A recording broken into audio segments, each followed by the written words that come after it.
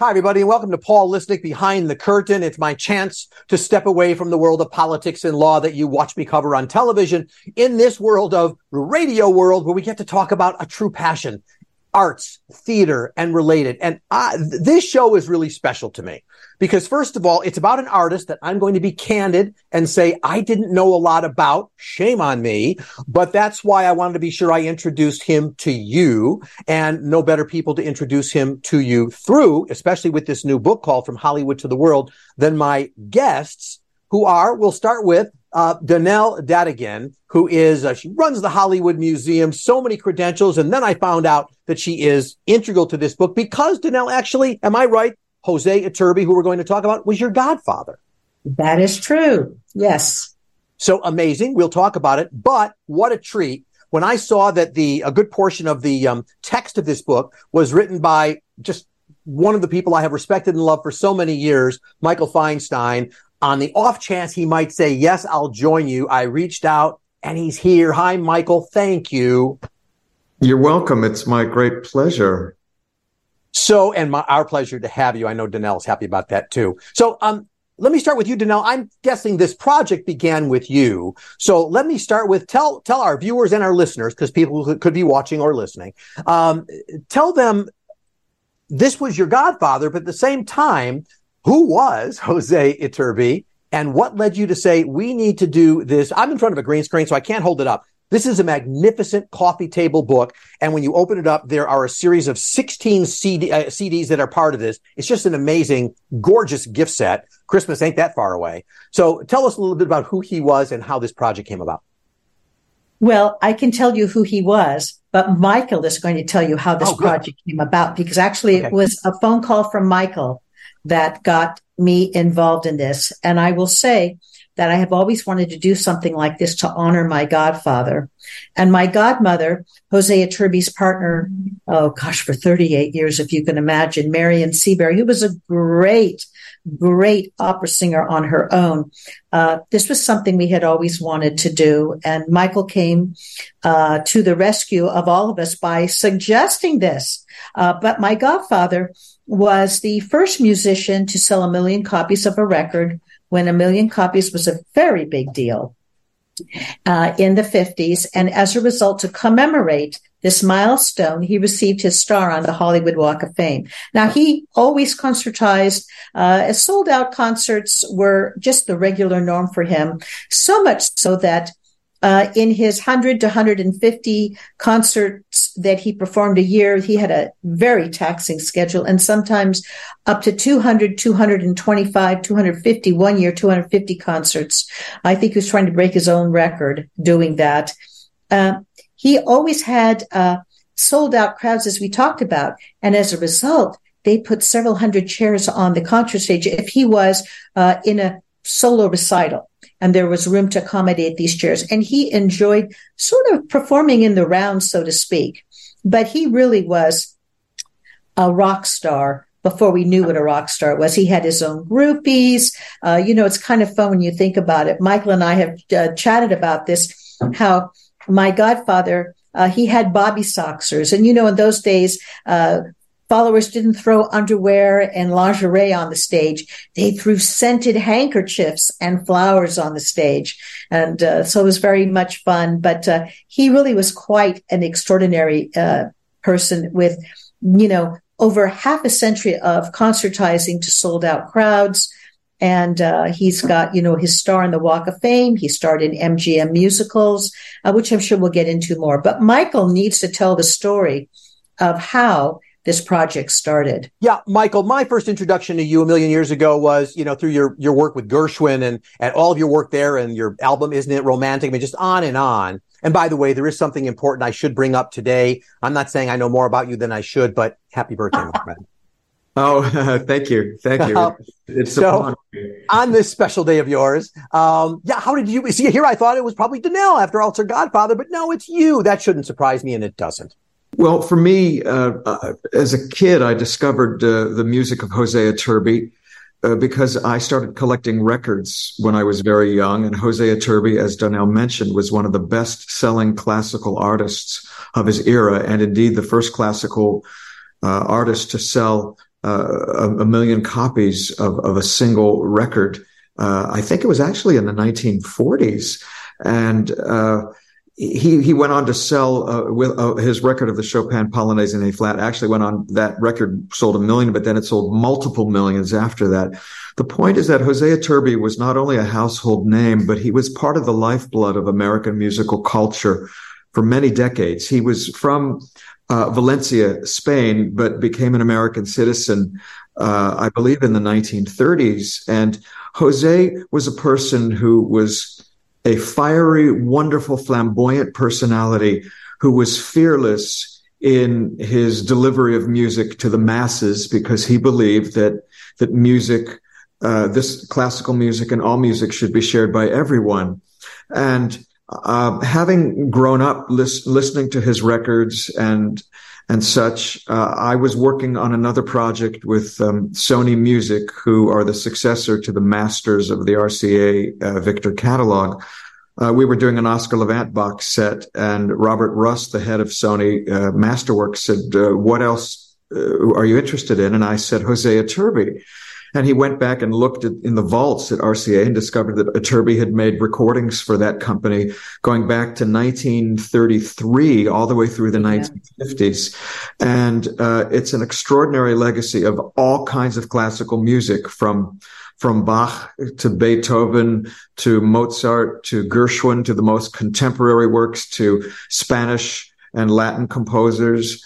And he literally changed the face of classical music in America because of his popularity and his musical taste and his desire that classical music was for everyone. And by the way, I can hold this up from my green screen. This will work, but this is one of the CDs. What I love about this, of course, as you can see, you've done them as though you've done them to make them look like old, I'm guessing 78s maybe. Yeah, but 33 and third, that's the image. But I love that you take us back to that, right? Even in the design. Danelle, who designed this set? Well, we're so thrilled because it really was a great collaboration between Michael Feinstein, Sony Classical, and the Jose Iturbi Foundation. So it's so extraordinary when you think about it. Michael, I feel stupid over this because, as I said, I was not familiar with him. It was when I saw your names attached to this, I went, I need to learn. Am I supposed to feel stupid? I mean, and I'd like to think of myself as a patron of the arts and theater and music. How did I miss this? Well, I mean, today people don't know the name Horowitz. They don't know Artur Rubinstein. They don't know Oscar Levant. And Oscar Levant was also a hugely best-selling classical artist. I mean, although they know him through Sean Hayes now, right? And through Goodnight Oscar. Yes, indeed. And the point is that culture moves on very, very quickly, but a legacy like this will always return if somebody helps to bring it back. But no, he sadly is not a household name, but the legacy is secure because the music and the recordings are truly timeless. Agreed. And I've been listening to them, and just the reproduction of these is amazing. What they put them through to bring back the clarity. It's just beautiful. Danelle, the thing is, his life as well, and it's in the book. Man, starred with tragedy, the loss of his first wife and I'm not sure I feel like I'm giving something away from a mystery. I don't think I am, but the time when he's about to do a concert and she dies, and we don't really know if it's suicide or accidental death. And these mysteries remain in your godfather's life. I think for the public, they do remain. And, speaking to this, out of sadness, one is able sometimes to delve more into the humanization of whatever their career or profession is. And I think that's one reason why the world at the time, from the 30s through, 1980, my goodness, half a century, people enjoyed listening to Jose Iturbi because he was able to bring that happiness and that sadness, which he had experienced all of it throughout his life. And I think Michael made a really great point about the fact that even if you think about Vladimir Horowitz, Artur Rubinstein, all these great pianists who I had the privilege of meeting at one point in time through my godfather, all of these names for the next generations we don't remember them anymore for our children and our grandchildren to know, but we remember them. And I think that's one of the most important things for the Jose Iturbi Foundation, in that we continue to popularize music, classical music, one note at a time. And I think that's why my godfather got into wanting to do these MGM musicals, because he was able to promote music to another generation. And that is why it is so important when we look at Michael Feinstein. Think about this. He is the ambassador of the American Songbook. Okay, Michael, you cannot reach through and slap my wrist, but I must share with everyone how important it is that we recognize what Michael is doing. He is doing exactly what is needed so that we remember these great songs from the American Songbook. I mean, this is just incredible when you think about it, what Michael does. He is also bringing music forward to the next generation and the next generation and the next generation. And this is so important. So I think that's one reason Michael and I are so simpatico on this. And Danelle, it's almost as though you were looking at my notes for my next question, because Michael, I was literally going to come to you and talk about you as the preservationist of the American Songbook. I think the reason I was initially embarrassed that I had not been familiar with Jose Iturbi is because when I saw the many films, great American musicals and such that he was part of, and then I thought for a moment and went, wait a minute. There were, in that time, in the 30s and the 40s, there were many classical artists, pianists, playing themselves. He was always himself, unless I'm wrong, but I think he was always himself. That was actually kind of commonplace back then, to bring classical music to the masses through musicals. Yes, that is true, because in the 1930s and 40s and into the 50s, classical music was just as popular music. If you turned on the radio in the 30s and 40s, 50% of the time you would hear classical music, because all of the orchestras in the different cities had broadcasts, and every network had symphony orchestras and pianists on staff. So people grew up with classical music that was as well known as whatever the popular song hits were of the times. So that has vanished because of the lack of music education. You can get into all of that stuff, about the lack of culture in our society. But it was a different time. And so there was more of a cross-pollination of the different genres, even though there was indeed a great snobism. And Jose suffered professional barbs for having made these popular films, but he knew that it would bring his art to larger audiences. Danelle, it also looked, first of all, the photography in this book is also stunning and amazing. So I imagine all sorts of special processes were done to get those pictures in. And that's one of the reasons I love it's why it's a coffee table book. It's not just Michael's words, which carry us through and walk through the story, but there's a discography. There's just so many different things. My question for you is, one of the things that, again, kind of surprised me is I look at the pictures. There he is with Jimmy Durante, or, pick your star. And there he is with these greats, all the way through. Did he himself, and you knew him, did he himself, was the passion in the direction of the classical music, or did he also have this appreciation of Hollywood and such that so many other people just get turned on by? It's a very special world. Well, Paul, that's a really interesting question. My godfather, he resided in Beverly Hills. Yeah. And one of his neighbors was Jimmy Stewart. The other one was Lucille Ball, Jack Benny. Next to him was Harry Cohn, who owned a studio. Down the street was Jean Negulesco, a very famous director of the time. But they were all enamored with Jose Iturbi because he was this concert great.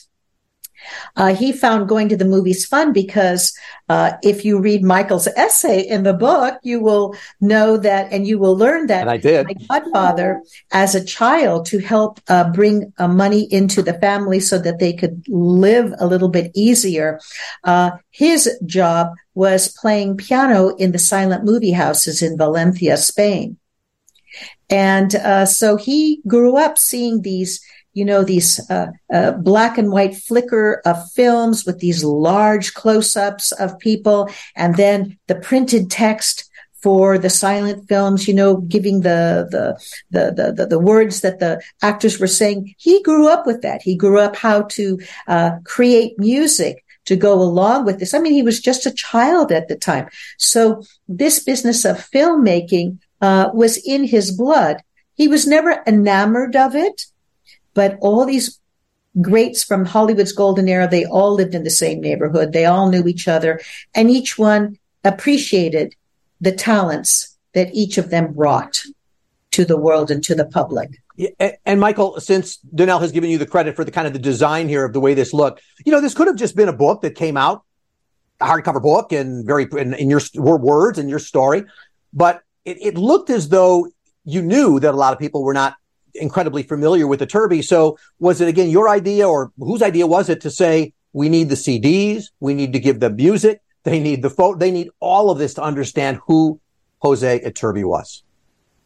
It started with the music, and it was the inspiration of Robert Russ, head of Sony Classical, to spend the money to create this project, because it was incredibly expensive to assemble a book like this, with costs rising and rising. And it needed to be given the elegance that Jose had as a human being and as a pianist. And so it was the collaboration of all of us in Donnell and the Iturbi Foundation helping to partially fund the project, and also because Donnell has saved all of the memorabilia, Jose's life, his memorabilia and his possessions, they still exist. So it was possible to retrieve these amazing photographs and digitize them and include them. And when Robert saw the resources that were available, then it was a tremendous gift to be able to take all of these resources and create the book. It was the art director at Sony, whose name I sadly don't remember at this moment, which always happens in the middle of an interview, who assembled it. So it is really the support of Sony Classical and the Iturbi Foundation that made it a reality in these times of attrition. And Michael, I would just want to ask you, I know you have a conflict, so we may lose you here in a moment, but if I can, just a comment about you. Again, my introduction to you, I think it's Gershwin. It was my love for Gershwin, but I never knew about Gershwin the way you teach me about Gershwin. And so I'm sort of curious, in your own life, what came first? You're a kid growing up. I know you worked for Ira Gershwin and all that, but was the passion for this classical world already in you? Did it develop because of your connection that you made with Ira? How did this start for you? When I was young, I was exposed to classical music through television and radio, and being a 6 and 7 year old record collector, I'd find old 78s and play these records. And as a child, I didn't know the difference between a Glenn Miller record of In the Mood or a classical record of Chopin. So I started listening to all this music as a jumble. And then as I grew older, I started to understand about the genres and the styles and the eras. So I had an interest in this music from an early age. And it was the discovery of Rhapsody in Blue that led me specifically to Gershwin. And it just grew from there. And I've always had a passion for classical music. And in these times, I feel it's important to preserve so many different types of music that still exist, but with the inundation of so many resources. One can go on YouTube or any place on the internet, but unless somebody leads you specifically to this or that, a younger person isn't going to find it. So I am very mindful of helping to create bridges so people can find what is good. And when they find it, they take it and they run with it and they listen to it and it becomes part of their lives. The same thing with the Great American Songbook Foundation, where we work with high school kids with our annual Songbook Academy. And these kids listen to all the pop music on the airwaves. And once they discover standards, those songs become a part of their lives. Absolutely true. By the way, I'm just curious, this is a little side note, but did you see Sean Hayes at all perform in Goodnight Oscar? Yes. I saw it in Chicago, and I was at the opening. Did? Yes. And Call me. Well, I will now. And I was at the opening night on Broadway, and I behind the scenes was sending Sean recordings of Oscar and anecdotes and clips and all kinds of stuff, because I have this huge collection of Levant memorabilia as well, which may may or may not be a shock. Not a shock. Although I actually gifted him a signed book by Oscar Levant. Maybe you gave him the same one. I don't know. No, that's wonderful. That's a nice gift. I saw the show it was an absolutely sold out performance here. And I'm sure Sean would be happy we're talking about that, but that's not meant to be the focus. I was just going to note that the fact that he played Donnell, Rhapsody in Blue, I don't know if you saw the show, but Rhapsody in Blue, he actually played it. People thought it was a player piano or something fake. He actually played it, and he's magnificent. Yes, he was magnificent. And Donnell, before we lose Michael, let me just ask you, what has Michael's contribution when you think of the world of classical music and the tie into the films and all of that, and as it relates to Jose, your godfather, how important has Michael been to this entire trend? I'll give you a hint. Very. Well, I was just going to ask you. But okay, very. Yeah, he really is. But first and foremost, let me tell you, with the Jose Iturbi, from Hollywood to the world, the rediscovered recordings of the pianist and conductor Jose Iturbi, I have to tell you, and all of your listeners and viewers, you must get this, because Michael is a phenomenal, and my favorite word to describe Michael and this project, he's a phenomenal wordsmith. It is so wonderful to read. I mean, Michael, am I right or not? When we reviewed this, I mean, I think there were very few changes that I saw in anything, because I was just so overwhelmed with Michael's talent. He's multi-talented. He's a Renaissance man, let me just tell you. I know that we're here talking about this book and the 16 CD collection and Jose Iturbi, but Michael really is a force to be reckoned with in a very good way. He constantly surprises me with one great thing after the next. And in fact, this weekend, we're going to see Michael conduct the Pasadena Pops Orchestra. It's fabulous, with the tribute to Broadway with Christine Ebersol. I mean, it's like amazing. Oh. This man never stops. He reminds me very much of my godfather. Michael, did you hear that? Wow. I'm humbled. Thank you. Well, I will add to that. First of all, tell Christine I said hello. I emceed a gig with her once. But also, I will tell you, when I saw what you wrote, I just said, okay, it's probably Michael Feinstein, but then it'll say with so-and-so, when you get the big name, but then you attach that real writer. But no, it was just you. So I went, all right, this is his writing. And look, I've written 15 books. They're not great, but I've written them. And I read your word. It was truly gripping. And by the way, the fact that the design of the book, again, that it's not just, we don't just get the Michael Feinstein chapter and then we get into everything else. You sort of appear in the first few sections of the book as you move the story along and are assisted by the photos and other kinds of things. So yeah, it's a masterwork of art, Michael. And I just want to thank you. Again, I know you've got to go. I'm trying to want to abuse your time. So number one, happy birthday. Number two, thanks for being with us. And number three, I can't wait for your next project. And when you're in Chicago, you got to call. I promise I will. And thank you very, very much for this experience and for helping people to remember Jose. We will continue to do that. And Donnell, hang with me for a little bit if we can. Thank you, Michael. Love you. You too. Bye. Bye. So Donnell, let me just ask you, for getting this book, so I looked at it. I don't see a price on the book. I wasn't on the materials that came with me. And I think it's because I'm seeing this as Christmas time. I mean, I just look at this, I'm going, this is a Christmas gift. We're doing this in time for all of that. It's kind of tacky. Can you give us some of that details? Like, what will people find it on Amazon? How do we get it? Yes, it's on Amazon. It's at Barnes and Noble, and it's on many online booksellers. And the price, I think, is $125, but it's for 16 CDs and a 180-page book with fabulous colored photographs involved. And it's a great story of my godfather. And I've noticed that Amazon, once in a while, if you just get it at the right moment, it's like $80. So, and they have only a few at that price, and then it goes back to its full price. But it's amazing, what's out there. But when you do the math and you divide it up, you realize, it's only, $5 or $7 a CD, and you get this book in it. It's phenomenal when you think about I was stunned. And I know, and I thank you because I know the copy I got came from you. I know, to be honest, I know Sony was to send it to me, and Sony is Sony. But I know that you had said he needs to see this before we talk about it, and you got it in my hands. And I've only had it a couple of days, and I just couldn't put it down. I mean, literally the last couple of days, I have completely gone through every page of the book. I haven't listened to every CD, but I familiarized myself with so much of what was there. So I thank you for allowing that to happen, because I'd kind of be swimming a little bit without that. I do want to spend a couple of minutes talking about the Hollywood Museum, because during the pandemic, when things were so I want to interrupt you just a moment. Go ahead. I'm sorry. I didn't mean to cut you off. Go ahead. No, because I want to share with you, for your viewers and listeners, so many of my friends here in Hollywood, many of them producers and directors, I've sent the copy of the book for them to see the flip side of what I do besides the Hollywood Museum. And I've had several of them come to me who are very busy.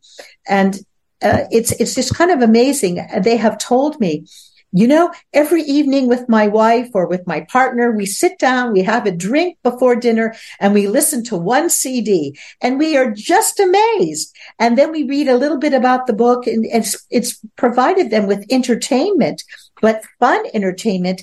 And I think what they all love is that it's so enjoyable to listen to the CDs, look at the photographs, and at the same time, they're learning something about a great name from once upon a time.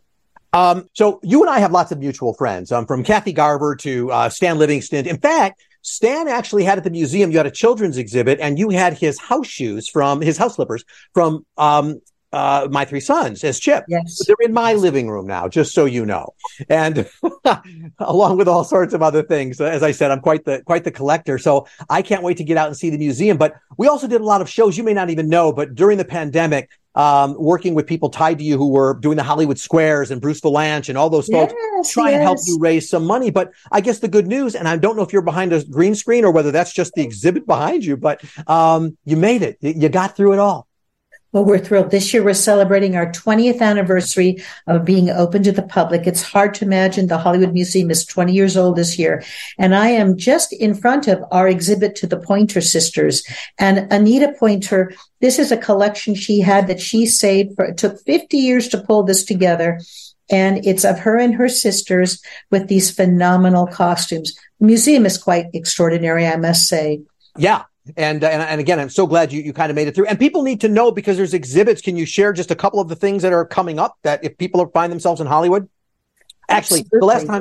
The last time I lived, because I'm wondering why I haven't seen it. And that's because I'm just in and out of LA and stuff very quickly to give a speech or something. But the last time I was there, I taught at Pepperdine. You weren't open yet because it was OJ time. So it was before you opened. That's why I haven't been in the museum, but I need to rectify that. Well, we're located in the historic Max Factor building, where, Max Factor was Hollywood's makeup king. He made all the movie stars look glamorous from the golden era all the way through the 70s. And I'm just thrilled that I was able to talk the owners of the Max Factor building into selling this building to us. It was not for sale when I was looking to start the museum. The owners were Procter & Gamble, who owned Max Factor at the time that I wanted to purchase this building.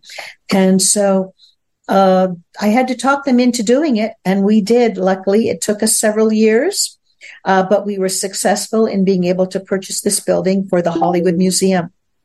Well, you know what? I'll have to either put on loan or somehow, but get to you. I have, speaking of Max Factor, I have Lucille Ball's makeup kit that she used to keep in her limo that I got from her driver Frank, and also have Jerry Lewis, who passed away a few years ago, I think, but and also have Jerry Lewis's entire makeup kit for when he turned himself into a clown. Oh my goodness, that I did not know. My goodness. Yeah, so much. Well, we'll have to talk about that. Exactly. Well, that's what I said. I mean, that's why I kind of wanted to switch. I want to at least get a hello on the Hollywood Museum in. The website, so people can visit the website. It's www.thehollywoodmuseum.com. Danelle, it's a must see. Next time I'm in LA, I'm coming to visit with you. Let's do lunch, as we say in Hollywood. And I'd love to give you a personal tour of the museum. We have more than 10,000 exciting treasures for everyone to look at. There's something for everyone here at the Hollywood Museum. Thank you so much. And thanks for being with me. And congratulations on Hosea Iturbi. It's a magnificent book, From Hollywood to the World. Thank you. Thank you.